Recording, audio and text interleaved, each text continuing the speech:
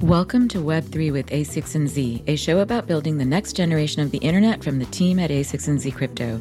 That includes me, your host, Sonal Chokshi. This show is for anyone, whether developer, engineer, researcher, artist, community manager, company leader, entrepreneur, policymaker, or others, seeking to understand and go deeper on all things crypto and Web3. This week's all-new episode digs into recent high-profile hacks that took place in the crypto space over the last week. We not only dig into the details of what happened, including a more technical breakdown of the how and how we know, but we also cover the categories and issues specific to and not specific to Web3 security, as well as solutions and advice for builders. We also touch on related trends and topics such as the role of open source, communication around hacks, as well as social media status signaling, and much more. Throughout, we try to help tease apart what's hype, what's real, as well as what's signal and noise in the narrative out there. Joining me for that this week are experts from the A6Z Crypto security team, including security engineer Matt Gleason, CTO Riaz Faizulaboy, and CISO, or Chief Information Security Officer, Nasim Edikiak, both of whom worked previously at Facebook, Anchorage, and Docker. And Nasim, or Naz, also appeared on an earlier episode of this show on NFTs and security in case you missed it. But for this episode, just to quickly recap for your context, the hacks that we're specifically covering are, first, the hack of the Nomad Bridge, which connects several different blockchains, including Avalanche, Ethereum, Evmos, Moonbeam, and others, with reported range of between $185 to $190 million stolen. And then we also cover the hack of the Slope wallet, a non-custodial browser-based wallet that was reported to affect nearly 8,000 users on Solana, as well as other ecosystems, with a reported range of between $4.5 to $8 million stolen. It occurred a week ago, and Slope just posted their latest update today, confirming some of the details we discuss in this episode, which was recorded a few days earlier. As a reminder, none of the following is investment, business, tax, or legal advice. Please see a6nz.com/disclosures for more important information, including a link to a list of our investments. With that, the first voice you'll hear is Riaz, followed by Matt's, talking about the Nomad hack and the broader category of DeFi bridge hacks. This one to me is interesting because when we think about Web3 security, the impression that I get is that many people think of it as this very obscure, dark arts, sorcery of smart contracts and how blockchain and Web3 works. Totally. And when you step back on this incident, it's really a logic flaw about updating state one place and not how to handle it in another place. Nothing specific to how bridges or validators, key management, any of that stuff is nothing unique to that. We've seen similar hacks before, both in Web3 and in Web2 and earlier systems. And so I think we can take a lot away from just software development lifecycle, how we test upgrades, how we think and reason about sensitive code. But it's one of those hacks where everyone is, again, zeroed in on bridge hacks. Are bridges a bad pattern? Are they all insecure? Are they all the big targets? And in each of these incidents, I'd say, there have been different classes of attacks. Some of them are specific to smart contracts and very specific, whether it's oracles or other Web3 native concepts. Mm-hmm. But a bunch of them haven't. And this is an example of one that it really is quite a well understood type of bug, but obviously affected a bridge. Yeah. Just to give people quick context, just at a very basic conceptual level, bridges basically connect blockchains. They're exactly what they sound like. They're a bridge, literally, between two different blockchains, two different blockchain ecosystems, which is really important because that allows you to connect different types of information, transfer assets and tokens, more importantly, enable, cross-chain collaboration, et cetera. So that is a point of a bridge. And when I think of a bridge, I live in San Francisco, and I'm constantly going to the East Bay to visit my friends. There's a lot of traffic on bridges because there's a lot of people trying to get between things. I mean, I don't know if there's necessarily a lot of traffic on, these blockchain bridges, but the idea being that there is a concentration of things, which would be my guess for why people are targeting bridges. I don't know what you guys think about why people are targeting bridges. I mean, the key things to capture about why bridges would be targeted are twofold. One that you already brought up, which is that they'll have some concentration of funds. This bridge had like $150 or $180 million in it. And the other one is they're built to transfer the funds. So like the main logic in the bridge is to transfer the fund to someone else. Mm-hmm. And so if you're going to have a mistake, and the mistake is in the logic of the transferring, then you're going to allow you to transfer it somewhere else. And that's exactly kind of what happened here, right? There's a mistake in the transfer process, and they have a big concentration in funds. And so the exploit that happens is I get to get all the funds, or in this case, they didn't get all of them, but like they get a sizable portion of it, and then cause a lot of chaos along the way. I was going to add, like you mentioned, the concentration, in the cars on the bridge. One piece of bridges too, which makes them a target, is much how you can see the number of cars and the traffic on a bridge from far away, because you can go on your favorite blockchain explorer and check out these contracts, check out what's going in and out of a bridge. You can see kind of the equivalent of the traffic on the bridge and the funds locked in a bridge. And you can measure your output of what you can get. Exactly. And similarly, you have also full visibility into incidents as they happen. Like we started seeing a lot of different people that realized what the issue was and started also, draining the funds. Some of them returned them, and as part of the fund recovery process, people who are essentially white hats, but some other people may have just drained it for their own benefit, and all that thanks to the transparency of the system. Yeah, exactly. It's a constant theme, right? The very transparency is sometimes the very thing that it's a double-edged sword. But I have to say, it reminds me of like the olden days of like highway robbery. I think it's the first bank run style exploit we've ever seen, which is just this like chaotic, everyone piling on. I mean, the hack was a mess of transactions. I was literally thinking that the analogy that I would use here is like looting, like when you have looting and people are like all taking advantage. Well, some of those people returned the funds, but like, yeah, is crazy. So let's talk more about the technical aspects, like break it down. I'm curious for you guys to share how you know things, as some of the method behind the scenes, as well as the what happened. So I'll start like really high level. So this is literally a hack we've seen before. QBridge was kind of exactly the same pattern when we look at it now. So basically what happens is a contract gets audited, it gets changed. They set some weird insecure defaults at a weird path, and then like it gets exploited like real hard. In terms of the technical details of this one, so inside the replica, so this is a contract inside their system, there's this process function. And this process function is going to go through and basically verify that, like, hey, I have seen this message before. It has been proven, meaning like it's gone through a Merkle proof. So I know it's genuine. And then I'm going to process what it tells me to do. And so what basically happened here is in the process of proving it, they're using something called this acceptable root. And the acceptable root's going to go through and basically go, okay, has it been proven before? Yes. Okay, then that is proven. Has it been used before? If the answer is yes, then I'm not going to treat it as proven. And then otherwise, I'm going to look to see when the Merkle root that I'm relying on was put into place. So a Merkle root allows you to basically prove that, like, hey, I've done this. Anyway, so through all of that, the bypass ends up being in some of the weirder logic around which acceptable root is checked.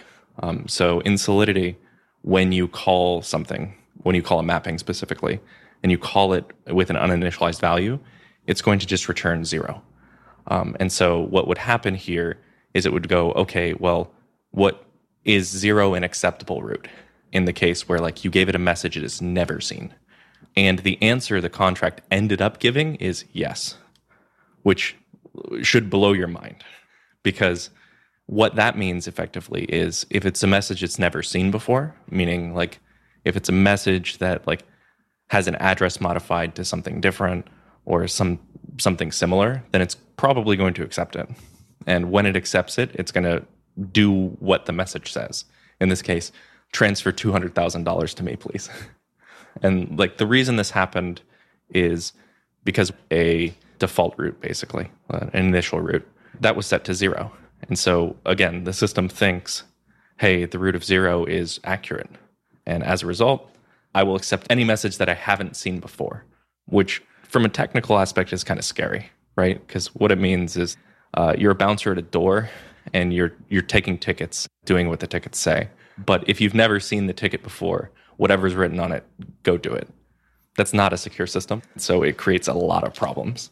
And so that's kind of what we saw Is this just like piling on of people realizing, hey, I can change the address in this message, which, by the way, makes the message something it's never seen before. But now I can send this and it'll give me $200,000. They didn't even have to know how the exploit worked. Okay, so that's why the bridge was able to be drained of funds so quickly.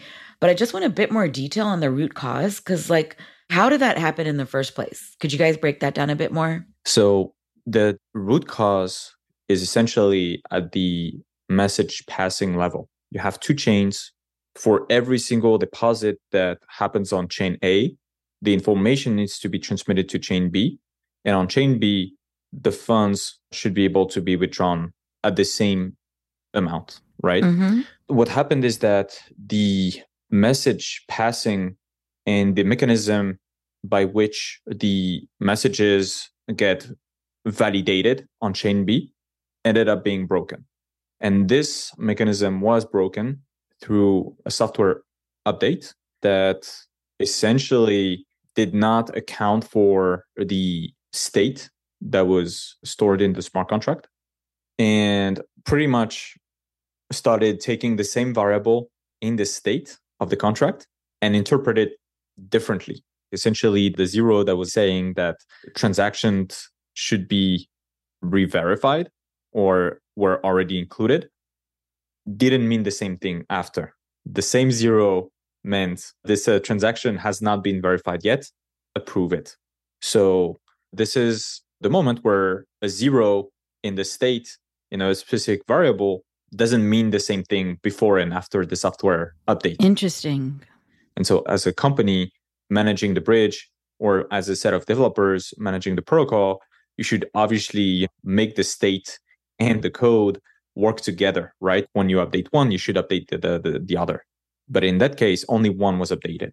And so this is really what happened during this hack. I want to know how you guys figured it out, looked at it, how do we know what's happening?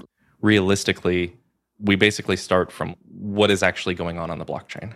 And so if you looked during the attack, which was highly chaotic, you see a bunch of these transactions, and all of them have this call data that looks almost identical, with exception of one field. And that one field is the address of the sender themselves. And so you see a few of these and you go, what's going on? They're just sending the same message with just a slight deviation, which is who to send the funds to. And then it's sending the funds to themselves. And so when you're sitting in that situation, you have to consider, well, where could this have gone wrong? And if you look at their system and you go, okay, they're going to take messages, they're going to prove the message is real or genuine, and then they're going to do what the message says. Where is the problem? And it could be a problem of doing what the message says, or it could be a problem of how they're proving the messages. And so what seems more likely in that case, when you're just looking at it from the outside, is they're probably just not proving it properly. And so once you know that, you go, okay, something's wrong in the proof function. And then you go looking through their functionality, typically on Etherscan. And then you go, all right, where could this have gone wrong? And so you go look at the process functionality. You see that the only thing doing the proving is this acceptable root function. You look into the acceptable root function and you're like, man, it looks okay-ish, but it's clearly malfunctioning for some reason. And then you consider, hey, if this is a message it's never seen, what's the acceptable root? Or what root is it checking? And you're like, 0. It's all right, what is the contract recording for acceptable root of 0? Oh, it's a 1. That's really, really bad. And it's yep. And so once you get to that point, you're like, well, I know there's a problem with proving. I don't know if it's a problem for sure, but I know there's a problem with the proving of the transactions. And I can kind of surmise that, hey, people sending a bunch of transactions, there must be a problem with proof. I have at least one problem with the proof. I'm pretty sure this is what it is. Now, it doesn't have to be. You can be wrong, but you have a pretty good lead there. And then you just kind of follow that one up and go, okay, what else could it be? Or is there something else I should be keeping an eye out for? And in this case, there's not really anywhere else it should be malfunctioning. And so that's kind of the process behind how you end up finding, or how you end up attributing this kind of exploit to like a specific bug. And a lot of that is instinctual at the end of the day, because like it's a threat model. It's like if you've hacked systems before, you go, oh, this is where I think it goes. Yeah, I think one thing with the bridges and just generally with blockchain is that we have access to all this transaction data of legit transactions going through the bridge, malformed transactions, and we can use those as data points to help influence during this process which paths do we think are still possible or not possible, and kind of dig down deep into this process. So in this case, we could see the bridge transactions going through, and so that we knew that transactions were being processed, and help us lead to the conclusion that maybe the processing itself is flawed and how it lets messages go through. On that note, is there anything to be said here about what would improve? Because I do want to add, obviously, not just what happened, how it happened, methodological, but suggestions for future avoidance of such. Yes, for sure. So across the Web3 security incidents that we've observed over the past years is that a lot of entities do not leverage integration testings as much as they should. They're not really building the systems that prevent them from making mistakes systematically. The idea behind integration tests is that you're actually testing the behavior of the system as a whole, provided some inputs, and verifying that the outputs match what you expect for that, especially when several components are working together, aka code and state, and sometimes multiple software components. And so one thing that could have avoided this issue and a lot of the others that we see in the space is just being a lot more rigorous on the integration testing that is being done.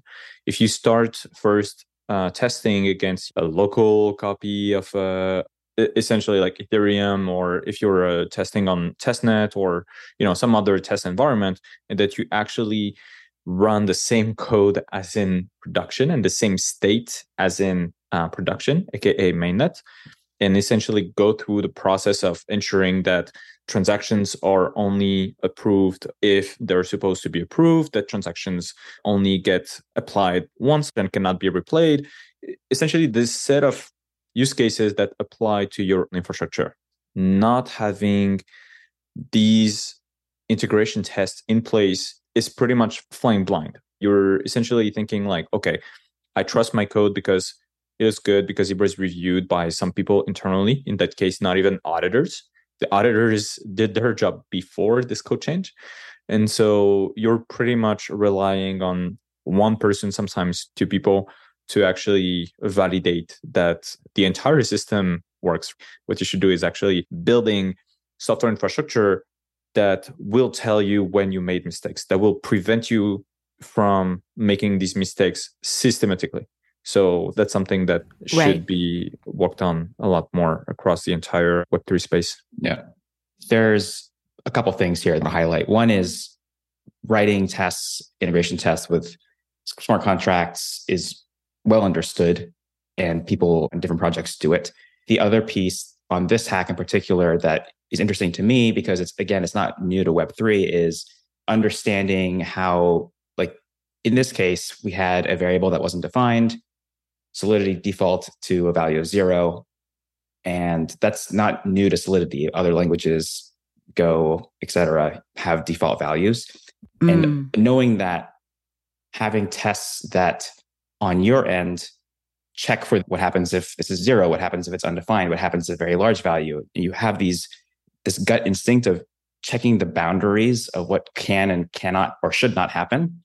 But even then having this negative case in that if we happen to make a mistake and we let something go undefined, how does the system handle and recover in that case?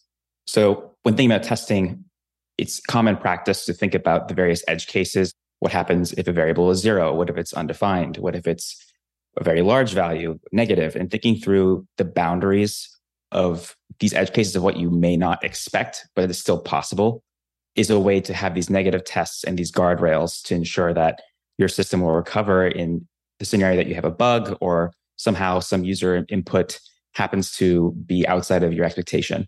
Are there tools readily available? Are we at a state here where there is tooling ready-made? I'm wondering if there's like an easy way to do this. If I were to add anything to is there a framework to help avoid this? The answer is no. because the same kind of exploit is happening like multiple times to multiple organizations. Like obviously, if they had the tooling to put them in a place where they could avoid it, I think every developer would opt to avoid it. And so realistically, I saw this in Web 2 space as well. Like it's just a very, very hard problem because you cannot anticipate every edge case that can happen. And in fact, even your security engineers are not writing like those types of tests because like oftentimes you really just need to run them once or twice and then you're pretty sure that it's not an issue. A lot of this comes down to like whether or not we end up getting a framework that like enforces some like quote unquote secure by default capacity. So this is like what we've seen in industry ending vulnerabilities generally is like, hey, we have a real problem with like cross-site scripting, which is a Web 2 vuln. Then you have the design of frameworks that like don't allow you to do that on accident. Like you have to do it on purpose now. Right. And the trade-off there is it like an innovation one? Like, you know, the ability to flexibly figure things out? Because I do remember this evolution of security. I remember with networking and other security, it was very interesting to see them move towards a castle model to another type of model. And it's very connected to how you can build things. Exactly. It's like much more restrictive. And so unless you have this very feature-rich framework that also offers this security guarantee, it's a really hard sell. Yeah. Like people just want to do what they can to make their product work and to make their product good for their consumers. They're not going to care as much about the security guarantees of the framework. I mean, Web 3 might, but like Web 2 didn't. And so like it's only when the feature richness gets to a point where we need to do this because it's like not only easier, it ends up being better. And then we just happenstance get all these little guarantees too.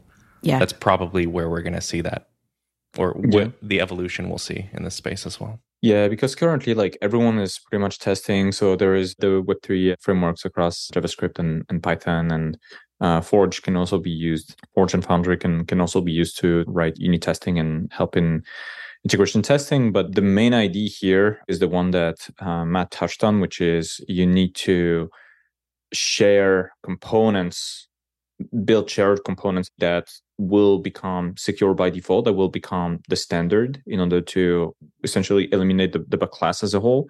And that might look like, for example, for bridges, the message passing and transaction proving mechanism. Like it doesn't feel like the big category of bridges that verify through Merkle proofs will gain a lot by re-implementing it from scratch every single time. It might make sense to actually share it and try to build the flexibility into what kind of messages you allow to pass and so on as part of this framework. But just like standardizing, at least at a higher level, these mechanisms will help getting everyone to participate in the development and also the security of these specific components. Right. This goes to your point about open source too, more broadly. Exactly. Give me a super high level scorecard on each one of these on the scale of 1 to 10. And I know it's not like easy to distill. I'm just trying to get a sense, like, where would you put that on like of all the hacks so far in the Web3 space and also relative to Web 2 hacks? You don't have to give me a simple answer, but give me the bottom line on that, basically. I would say that the Nomad hack was pretty bad in the sense that it happened fairly in the open. There was no real communication with the team during the entire hack. The size, obviously, of the hack from just a financial perspective is gigantic. We're talking about close to $200 million. And there was also no pausing mechanism as part of the bridge. So as soon as the issue was found, there was no way to stop it. So it was kind of like on the white hats to gather as much funds as possible proactively before they were getting stolen, because once it was found, there was no coming back, essentially. Yep. It's a very large number. We've seen larger number for dollars hacked, but given that it was the entirety of the bridge could get drained and there was no pause, as Nas mentioned, was catastrophic. Yeah, I'd say generally like a 9 out of 10. Okay, so just to recap, we've talked about what happened in the Nomad bridge hack, what we know, how we know it, how to figure stuff out, what to do. But one thing I also like to do is sort of provide a map and a terrain for the listeners for how to think about these things. Like, where does it sort of fit category-wise, you know, in the overall related Web3 hacks out there? Yeah, on the category side, this one was pretty much like logic bug and mismatching between state and code. There was wormhole, which was like more of a cascading kind of like supply chain / security notice. And then the Ronin bridge hack, which is more like the validator / key management level. I think that like it's kind of like the 3 big categories that we see. All right. So that was a Nomad hack, which happened this past week, a bridge hack. Now let's go into the other big hack that happened. It's like almost exactly a week ago, which was a wallet hack of the Slope wallet. Let's talk about what happened there, and let's especially tease apart, the fact versus the speculation, because I actually found it really hard to follow this one and track it. And then we can go into how we know and other details and big picture themes. But first, let's start with the facts. At 4 p.m. Pacific on Wednesday, a bunch of transactions started showing up on Solana, signed by the addresses themselves, transferring all their money and some of their tokens out of the addresses. It actually repeated, I think, 1 or 2 times. So people who like transferred more money in got looted a second time in a lot of cases. And effectively, no one knew where any of it was coming from. Obviously, like the immediate suspicion is, hey, if so many private keys are getting hacked, this is probably not phishing, because we've never seen phishing be this successful. It's probably has something to do with wallets, which I think is why people honed in on like, hey, we think the wallets are having trouble. Like we don't know who, but like we probably should try to get that information. And unfortunately, user-generated telemetry is obviously a little bit flawed, which is that people will report what they remember or what they think the situation is and not what it is, which makes it very difficult to respond to the incident. So in the case of what we know now is there were logs sent by the mobile applications of Slope and possibly the web applications of Slope to a Sentry server controlled by Slope that contained both the seed phrases and the private keys of wallets. And these would be wallets attached to Slope. And so what it affects, obviously, mostly Solana. I think there were in a total of something like 50 transactions in Ethereum, but 50 transactions relative to 8,000 is kind of a tiny number. And that's kind of like where it sat according to the facts, right? Mm-hmm. So this is not us speculating. This is just what we saw and what we saw unfold. Now, if we want to speculate, the speculation sits on that we can probably attribute the hack to Slope, but that's still something that will have to be verified as time goes on. And realistically, we don't know if it can be completely verified. And can you guys walk me through a bit more about what you saw as well, like as this unfolded, kind of how you know what you know? Right. For this hack, over 8,000 up to 10,000 wallets were compromised and drained in quick succession as we watched it unfold. We saw the set of withdrawals from a huge amount of wallets, thousands of different addresses, and that all had very different patterns, withdrawing to 4 different addresses. The addresses that were getting drained didn't seem to have anything in common. People were not necessarily in front of their computers or phones. And the transactions were actually signed by the signing keys of these addresses. And this is very different from the majority of the issues that we see in the space, because what tends to happen as kind of like larger scale scams is, someone puts up like a fake mint page, the mint action when you connect your wallet and kind of like approve the transaction, it is actually delegating the permission to drain to another wallet, to drain NFTs, to drain funds. And more rarely is it like an actual withdrawal, right?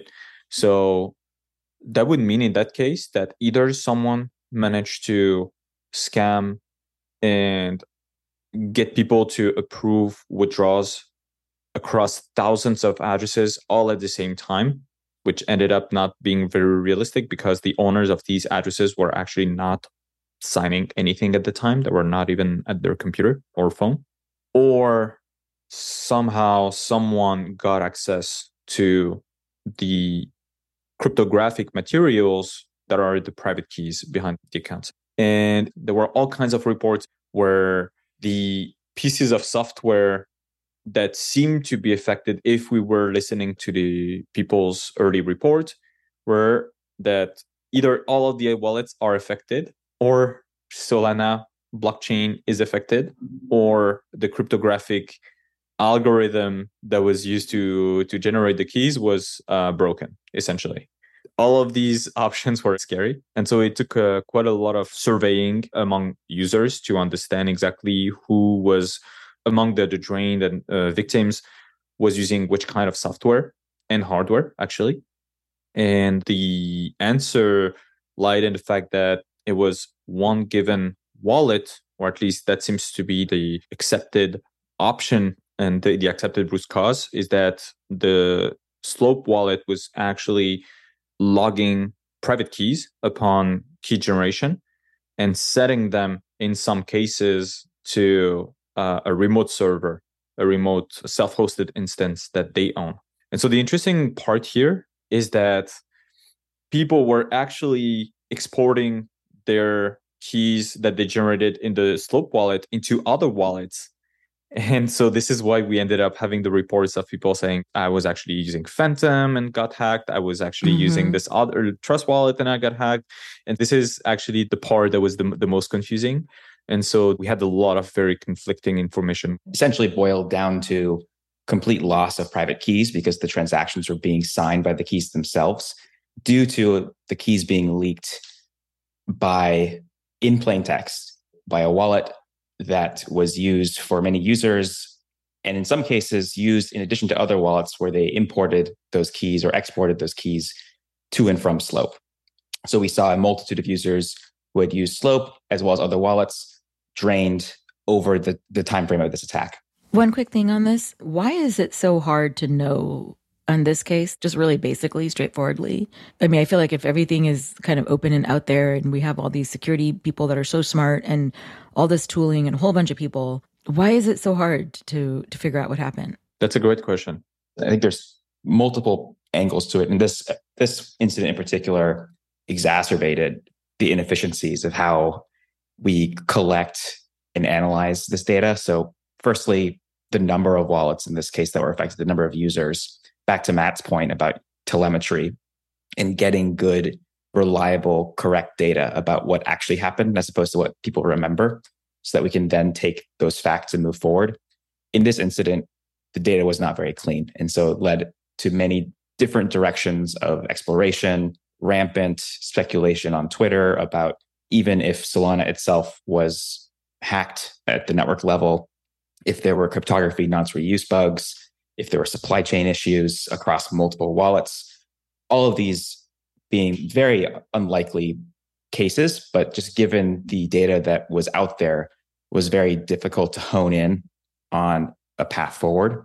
And in the case of this incident too, yes, there is available data on the blockchain. We can see the transactions, we can see the wallets being drained, but there's also stuff we can't see. So for example, we can't see metadata or code of wallets if they're closed source or even for live traffic, what goes back to their servers separate from the blockchain itself. And so in that case, that's where we rely on incident response and collaborating with partners to really dig in and get that information and analyze it to move forward. Yeah. And in this case, the parties that are affected, like the people with all of the information, will not share it. They're actively disincentivized from doing so because it could result in them getting sued over some of this. And so they're not going to be in a place where they should be that forthcoming about information on exactly what happened. They'd go through lawyers, and that's unfortunate for the ecosystem, but is kind of like what they should do. And so like we end up in this like speculative bubble now where we're saying like, hey, we think it was Slope. We think it's like related to this logging that we have evidence of, but we don't really know, right? Yeah, that information before it kind of went dark is that OtterSec, who worked with them on auditing and incident responses, that only a subset of the private keys to accounts that were drained were logged. And so it is a bit hard to understand the truth, the damage control part, or, if there was actually more to this hack than just this logging from the Slope mobile application. Okay, that was helpful for answering that. So what could have been done in this case theoretically? Again, we don't know, so we can't map it perfectly, but what are some of the best practices or lessons learned here? I would say that there are two things that I think we should work on as an ecosystem. The first one is just having a formal process for incident response, whether we're a bridge, whether we're implementing a protocol, whether we're implementing a wallet. There is a lot of value in defining a clear process to gather the information, get the right person and not too many people in the right room, right? Because that becomes really chaotic when more than the required parties are present. And having the right set of almost like kind of like a checklist style approach to the incident response. This has been done for decades in Web2, and there is no reason that Web3 cannot reuse the exact same processes, especially on something like wallets, which is very much a traditional piece of software infrastructure, right? It is just key management essentially at the end of the day that ends up signing transactions and just like managing keys. So I think that there is a lot of value in working on such process. And the other thing that I would like to see is just shared components as well, as I was talking about for the bridge hacks. I would like to see shared components on things such as key management. I would like for all of the parties involved in the ecosystem, all the wallets, to work together on the key generation, to work together on building abstractions that make these types of errors, logging keys essentially not possible. Key leakage should be a common problem to every single wallet. And it is not really going to make your business, but it's certainly going to break it if you don't handle it well, which is what's happening now. And so truly working as an ecosystem to build these abstractions that enforce the secure behaviors by default is extremely important. Got it. Okay. Second hack, quick scorecard and assessment. How bad was it? This one, I'd say, when we were first investigating, looked like it could have been much, much worse in terms of amount of funds taken, because the number of wallets that were compromised was so large. So in that respect, it was scary in terms of number of wallets being drained. The funds actually drained could have been much worse. So in that sense, I'd say it's lower. Yeah, I would say that the exact same security issue with another wallet, with MetaMask or some high profile and widely used wallet, could have resulted in a 10 out of 10 for sure. Yeah, I mean, it feels like a 6 or 7 out of 10, not because of the vuln or because of what we think went wrong. That is catastrophic. Honestly, for Slope, I feel for them. Like, obviously, breaches and anything like this is like the number one nightmare that anyone can have when you're developing these kinds of tools. But just the general blast radius wasn't that wide. 8,000 wallets is not 2 million. That's a very helpful framing. Okay, so I got your scorecards on each hack, putting it in context, how bad is it really? I do want to pick up one more thread you guys mentioned with this one about the narrative and the confusion. Like, how off, or confusing was the chatter out there for each hack? Like both hacks relative to the facts. Like, what was the signal to noise proportion for each? And you can answer this lightning round style if you want. Let's start with the first hack. Matt. I think people found the root cause fairly quickly, or at least what we believe was the root cause. And so I don't think there was much noise.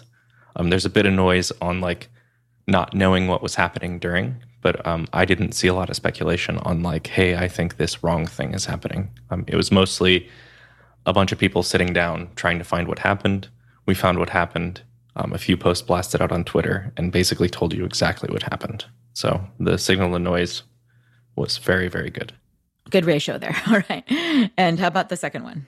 The second one was probably the worst ratio that I've seen in the space. There are multiple reasons for this. The first one being that a lot of the information is closed source and off-chain. So this is not something that the security researchers have access to. The information that was received from surveying people was also very bad, and a lot of very incorrect statements. So we got wrong data that we kind of like analyzed not as well as we should have. And then people who were on the outside were also kind of making wild guesses that ended up being untrue. The second part was that there was no guidance. There was no one really in charge of the investigation, which resulted in people going in very different directions. So that was kind of like, that was chaotic to the incident response and research. For the Nomad hack, people were making suppositions or incorrect data on when the audit was done compared to the vulnerability being introduced. And so it can actually hurt the reputation of audit firms involved quite badly. And so I think that getting these facts right before saying, such company had audited, how could they miss this, and so on, is very, very important. Like, you should really get your facts straight before saying such thing, because we're talking about like actual businesses that are based almost entirely on reputation. Yeah. Okay, so just one last thread to pull on this one. I just want to talk a little bit more about the social media side that you both commented on. I mean, there's clearly more nuance and implications here beyond the obvious. Can you guys say more about that? We had a lot of user-presented data. We had a lot of that kind of thing. And then we had a lot of security kind of influencers who are newer to security and especially are more concentrated in the AppSec domain, trying to speculate what happened. And because of their expertise, obviously they're going to bias towards very specific types of techniques and very specific types of hacks. And they're not going to look at some of the more kind of reliable things that we see that are really kind of boring, right? But like, it boils down to, this is a very new space. We have a lot of people who have come in and this is like all they've kind of known. They tend to hyper-focus on the things they find both interesting and the things they kind of know the most about, as opposed to fixating on kind of the more boring stuff that we actually see happen. And so the signal and noise was really, really bad. And I think it continues actually to be pretty bad. Well, that's the narrative on Slope, actually. It's much simpler than people made it out to be. And so like the speculation was rampant. And so yeah, we're going to have a lot of security theater. It's a little performative, actually, isn't it? Like, it's a performative hacking.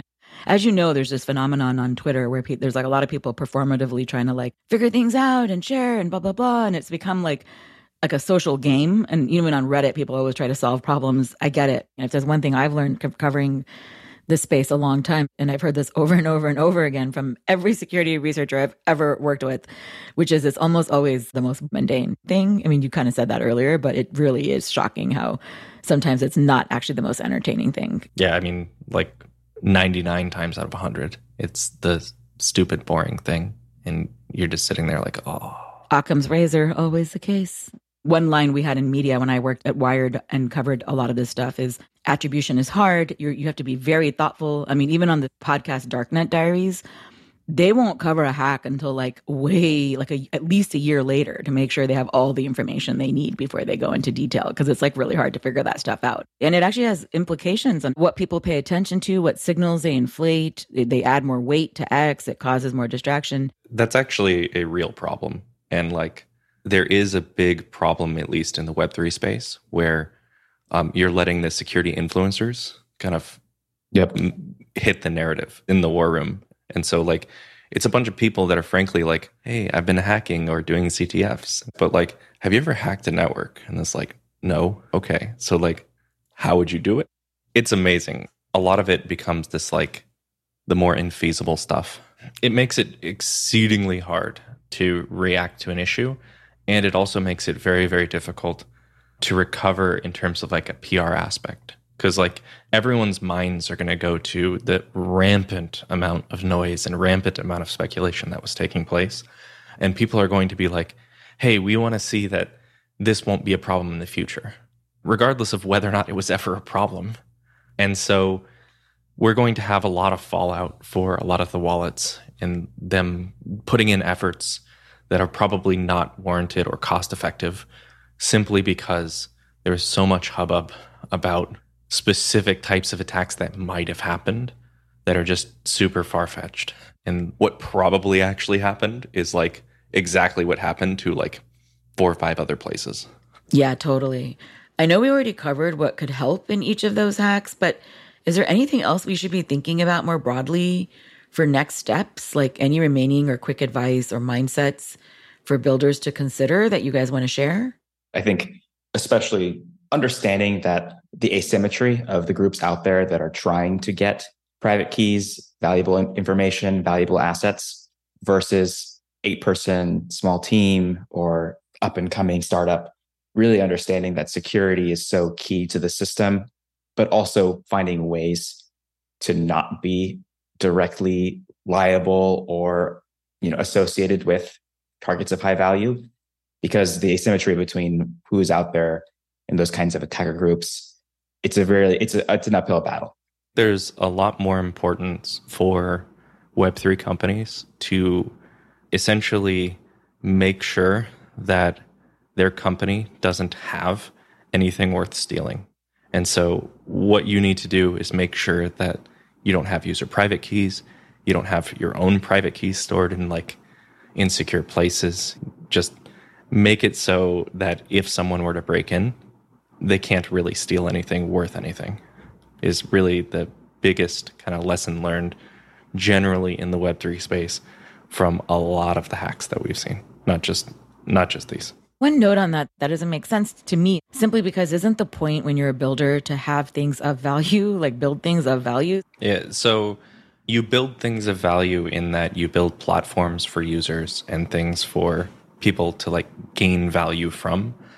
When I'm talking about nothing of value, hackers want basically the currencies, right? They want like the thing that is immediately valuable to them. They don't want to like pirate your platform. That would be a lot of work. They want your users' keys. They want your own keys. They want things that are attached immediately to cryptocurrency, which they can translate immediately into value.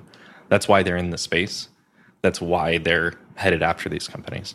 So when I say value, that's what I mean. I don't mean your source code or any of those kinds of things. Right. That's very helpful. The mindset to have is very interesting because it really clashes with the kind of WAGMI transparency and trust in the Web3 space, right? We're all going to make it together. We're all going to build a space together, which is true.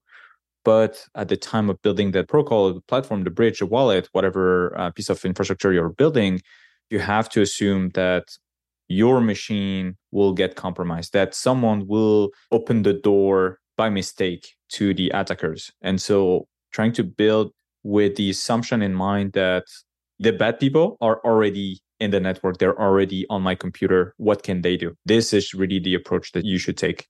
What I'm hearing you say when you say that, Naz, is that it's like, sure, the default ethos could be very collaborative and friendly, and we're all going to make it WAGMI. But the flip side of it is your default mindset should be on defense always. Exactly. And proactively be on protecting as well. Makes a lot of sense. And just one quick note on the asymmetry thread that both Matt and Riaz brought up. Summing it up very simply, most of the builders are much smaller and less organized by default than any organized groups of hackers will be. It's a classic. This has been true since the beginning of all kinds of hacks.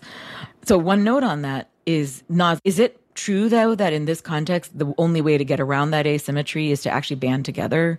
And this goes to what you said earlier about like having, shared components and things that are solid because the community has come around standards and ways to do it. And obviously, when you think of open source, that is a key feature, not bug, of Web3 ethos. And when I think of open source, I remember the classic Bill Joy quote about how the smartest people in the world will not only work for you. And the benefit of open source here is that you can have multiple people collaborating together to really harden these systems.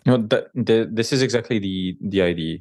Essentially, this space needs to come together on security critical components that can be reused across platforms rather easily, and that do not make businesses, but can actually break them when done poorly.